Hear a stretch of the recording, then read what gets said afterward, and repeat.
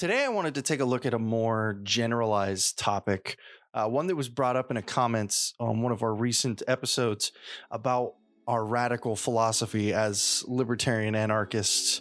And I think there's a really good discussion to have here on, is being radical a bad thing?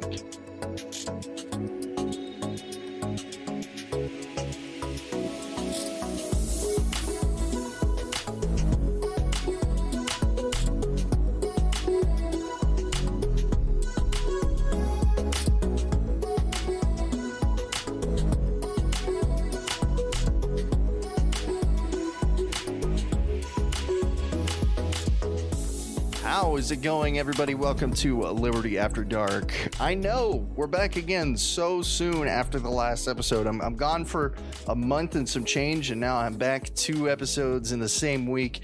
Maybe this should be out by Sunday, if not Saturday. So yeah, hopefully 2 episodes in the same week. That's kind of what I was shooting for with all this. We'll see if it works out. Regardless, not too much housekeeping. I just wanted to say a couple things before we got this ball rolling. If you didn't know, we're on Float. That's float.app. At liberty_after_dark. Go check them out. Float's a really cool platform. They are really focused on free speech and protecting your data, your information, your online persona from being in the hands of governments and corporations by promoting a decentralized platform based on, again, free speech principles. So, no, also to answer your questions, I'm not being paid by them, as even though it may seem that way and I can see how you might come to that conclusion. No, me and Float do not have any sort of gig. I just really believe in what they're doing and I want to support them the best way that I can. And the only way that I really can do that, other than I guess I could throw them some cash, is to talk about them on this show. So, as I kind of prefaced all of this going forward, we're going to be talking about our radical philosophy. And I was saying I'm going to be using a lot of the word we. I'm going to be using some collectivist language, not because I am attempting to collectivize all of you into one very specific niche group of people that all have the exact same mindset, but because it makes for easier language. So I will do my best. I promise. I will do my best to avoid collectivizing as much as possible, and I will try to call it out when it is blatant collectivization for the sake of ease of language. But there will be some collectivized language, so consider this your collectivized language trigger warning for those of you who might need it in the comments section. Now, moving forward, I think it's pretty safe to say that any of us who are, whether you want to call yourself a libertarian anarchist, or whether you want to go and separate yourself a little more and just call yourself an anarchist, or you want to go for an ANCAP, or even some really well fleshed out forms of agorism, you are part of a radical niche of political philosophy, or if you just prefer philosophy. There is no denying that we are, and I say we as, again, in a community sense, not collectivizing us all as individuals who are some kind of robots that all believe identical things, but we as a community are very radical, very fringe, very niche. Now that we have gotten that out of the way and we've addressed that, let's talk about if that's actually a problem or not. Some of you, I am sure, came immediately out the gate with an answer already in your head. And it's no, it's not a problem to be a part of a radical philosophy. What I will say is that I think it's interesting to explore why some people might disagree. So let's go ahead and let's play a bit of devil's advocate and think, why would being a part of a radical ideology be, maybe if not a problem, less than practical? How about that? We'll give us as much breathing room as possible here and sugarcoat that as much as we can to try to make a more easily defensible position. So one thing that you hear all the time is that moderation, and specifically any of its byproducts, are inherently a good thing, usually because they're built off of some sort of system of compromise. Right? You very rarely hear that like peak rationalization is what brings about moderate principles and moderate philosophy. And there's a large amount of pragmatism that is involved in the functioning mechanisms of moderate beliefs, right? A lot of it is, well, I see this side, I see that side. Why don't we just kind of put them together and make things work, and we should reject the most fringe, the most far outlying of that. Uh, I think that's a pretty fair interpretation of what typical moderate beliefs would be, or what a moderate would explain themselves to be. I obviously am not a moderate, as I already said. I'm well entrenched into a radical political philosophy, but I think that's a good starting place. Is that you have to identify your two sides. I guess I don't like using the word sides, but you have to identify the two positions that you're starting from. So you have your moderates, you have your radicals, and radical can, in this case, is not specifically just us. It could be anybody who's on any extreme full. And again, they're all extreme in relation to the moderate, right? I feel like that's important to preface as well. And something I didn't actually think about when I was kind of outlining how this episode was going to go. All of the extremes are in reference to the moderate, right? And what identifies political extremism in particular is an unwillingness to compromise. That's, I think, one identifier. Another is having, again, a niche community which holds very uh, unintuitive, perhaps, maybe just non-conformist in the general sense. So there is an air of its nicheness making it extreme. Also, I think it's important to realize that usually any of the extremities, particularly of political philosophy, but I think this goes for all philosophies, whether you're looking at other extreme ideologies such as like Stoicism, is that they all have a very well-defined system of beliefs and they stick to it, and they are principled, whether or not their principles are the same as our principles, or they have some sort of underlying set of principles that would preface the quote unquote principles or fundamentals of their actual belief. I'm kind of dancing around other topics here at the moment, but I think you can kind of get what I'm saying, that there might be underlying principles that are less obvious and a lot more principled than what they say are their principles in some cases, but they exist, right? That's what I'm getting at. Okay. The goal here is not to bash any particular group of extreme philosophies. We do a plenty of that in our normal content. But the moderates exist in between these spheres of influence, right? Because it's not like there's just two political philosophies that exist, or just two extreme philosophies in general that exist, like a left and a right, or a libertarian and an authoritarian. There's, in the best case scenario, if you want to simplify it enough, there's the political compass idea where there's the four quadrants of political theory, which I think is extremely oversimplified.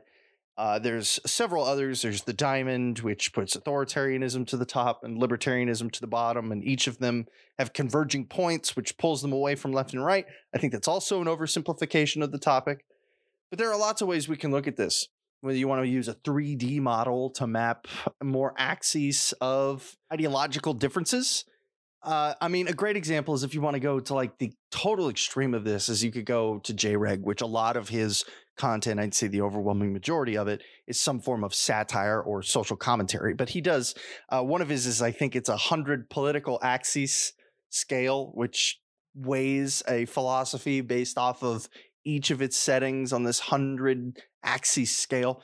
And it's sort of a meme, but it is also very apt to how people conventionally view the assortment of political ideologies. And it's a scale, right? No matter how many axes you have, there are scales. And each scale goes from a tiny bit to a lot bit, or from one end of the scale could be, let's just take a very easy example. Libertarianism, authoritarianism, left, right. Or you could just have a 0 to 100 scale. Doesn't matter. Either way, we're looking at how close to this idea something is, right? And a moderate or a centrist, if you would prefer to call them that, now that I've invoked the JREG, there is a certain amount of that identity that is wrapped up in not being an extreme, right? Just like you could say in a criticism to that point that there's a certain amount of being an extremist that is about not being a centrist, there is a lot about being a centrist that is about not being an extremist. And I think people a lot of times have to make hard choices when it comes down to picking a side. You know, you hear this all the time. I think the best example of this is probably in the voting season. You got to pick a side. You got to pick a team. Usually, those teams consist entirely of political affiliations instead of philosophical affiliations.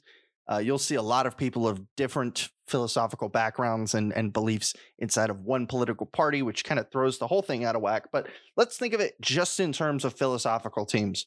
Okay. And if you want to detach yourself from this as much as possible, let's pretend someone came up to you and was trying to convince you to be a practitioner of Stoic philosophy, right? Let's just pretend we're back in the day. It's all the rage, whatever. It's, you know, still very niche, still very much not a moderate position to be in.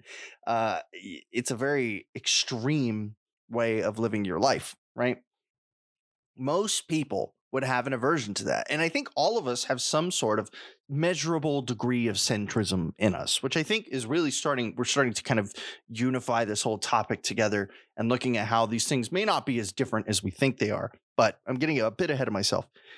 Whether or not we are specifically radical in our political philosophy or in our family doctrines or traditions or whatever other sphere of your life, or how clean your car is, whatever you're extreme about, there's something that you aren't, right? Some of us are very extreme about keeping our workspaces tidy, and some of us don't really care. They don't really have a horse in the race. They're not pro dirty necessarily, but they're definitely not pro I have to keep everything meticulously clean. They're what you would call normal in a lot of situations. But it doesn't mean that the person who wants a tidy workspace is wrong, right? Just like it doesn't automatically mean, because the default is to be somewhere in the middle, that someone who wants an extremely cluttered workspace is also right or wrong. It doesn't make a claim whether or not they're right just because of what part of the axis they're on. So this Stoic comes up to you and he says, hey, listen, I've got this great idea. Let me talk to you about it. And you say, wow, that is crazy. Like, that is so different from any other frame of reference that I have of viewing the world and how I live my life, that I'm not comfortable with it. Right? I just am not comfortable with it at all. And so I'm not interested, you know. But does that make anything that the Stoics believe or teach or lived wrong? No, it doesn't. It doesn't in the slightest. There's nothing about that that refutes any of the claims that they make as far as how to live a fulfilled life, or how to, at least maybe not fulfilled, for lack of a better word, content. We'll say content life. I'm sure the Stoics in the crowd will come out and yell at me for using the word content, as that has some emotional connotations that may not necessarily be in line. Regardless, I'm not going to get bogged down in discussing the details of Stoic philosophy at the moment.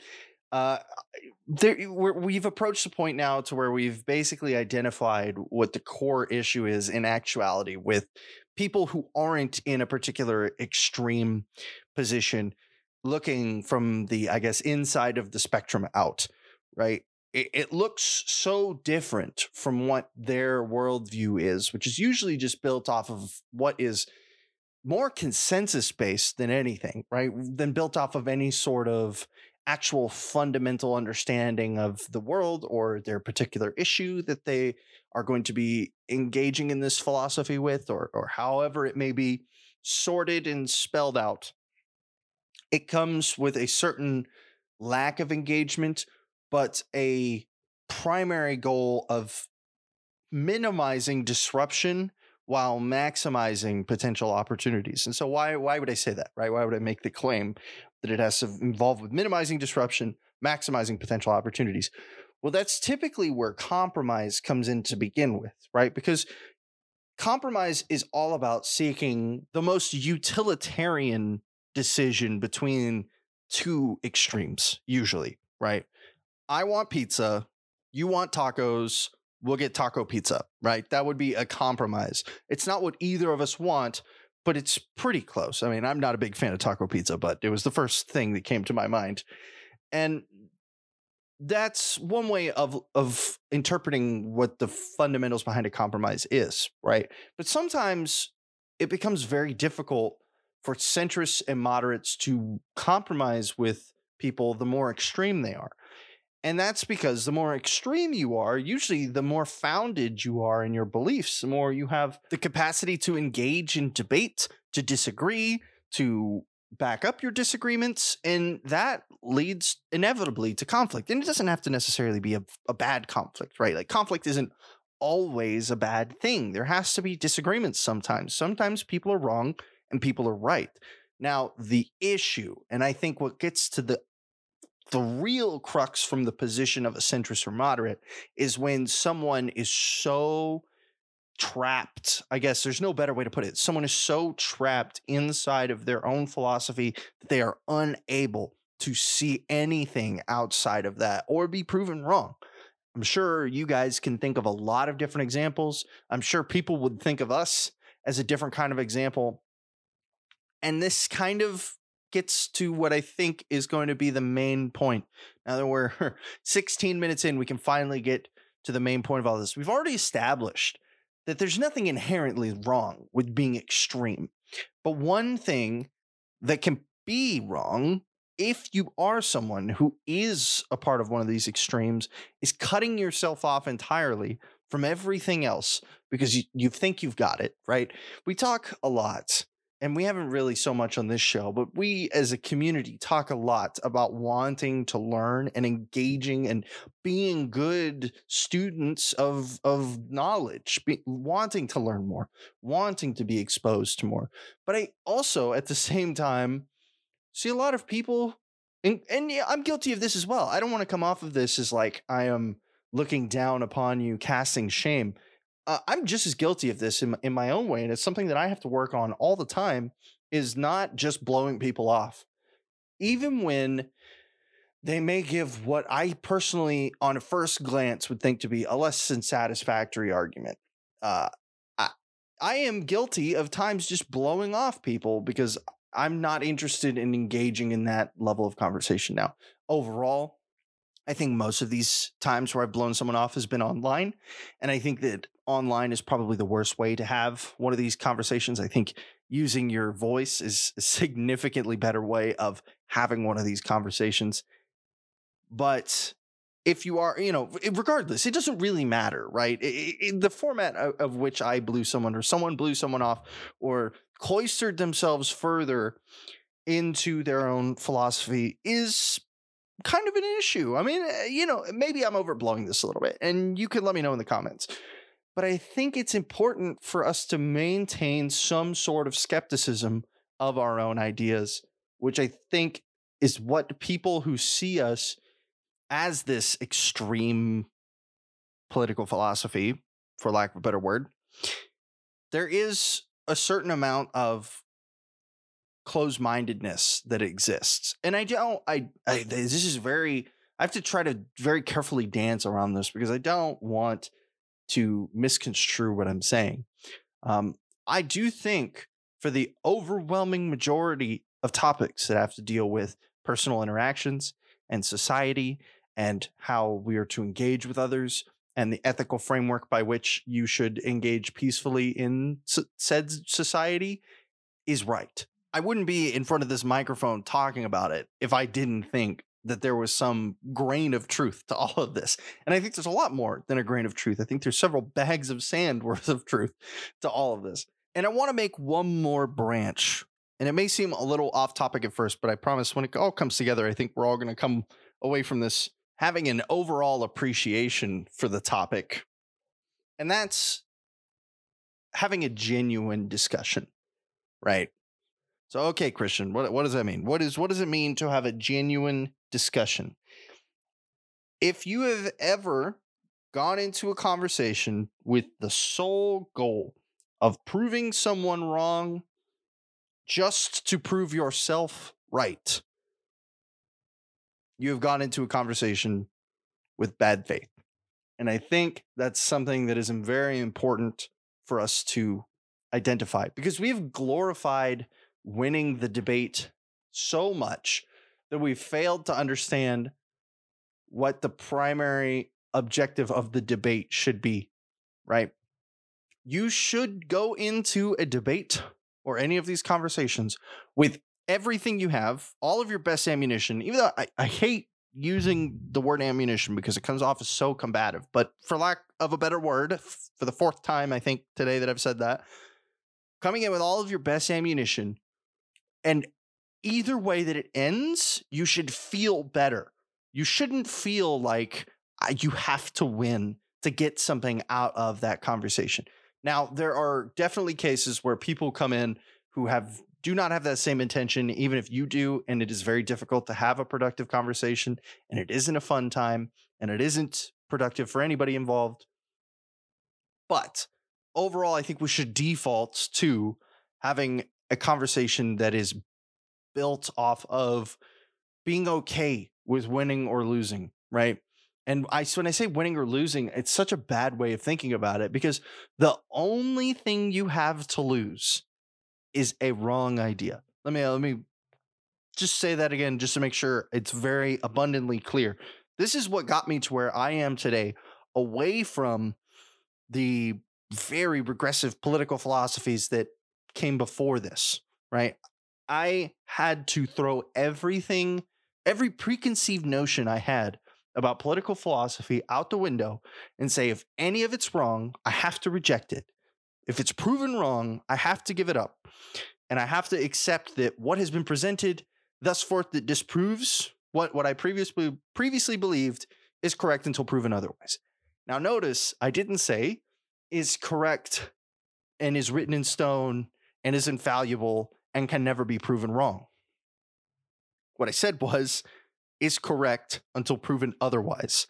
The overwhelming majority of us operate off of this notion that there is some kind of truth to the universe, or at least whatever topic that we have in front of us, right? Whether it's political engagement in society or just societal interactions in general, whatever the topic is, there has to be some sort of underlying truth to it all that we're searching for, right? That's why we care about these things, because we want to find the truth of it, because the truth has to be the right answer, right? And that's what the truth is. It is the truth. And when we think we found it, it's very easy for us to fall into these pitfalls of blotting out everything else. Like, okay, we've got it. This is the truth. But the quest for the truth is never ending, right? So while an extremist is more prone, I think, to falling into the trap of, okay, I have found my truth, everything else is a lie. Doesn't really matter what they say. This is my truth, right?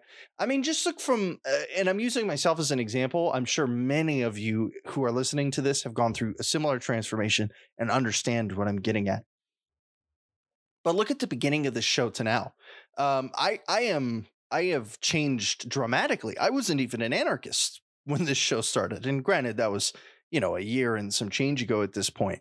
And while you probably couldn't point back to a specific episode, maybe you could, I don't know, but you probably couldn't point back and look at an episode where I said, no, I am wrong. I need to change the fundamental ideas that govern my philosophy.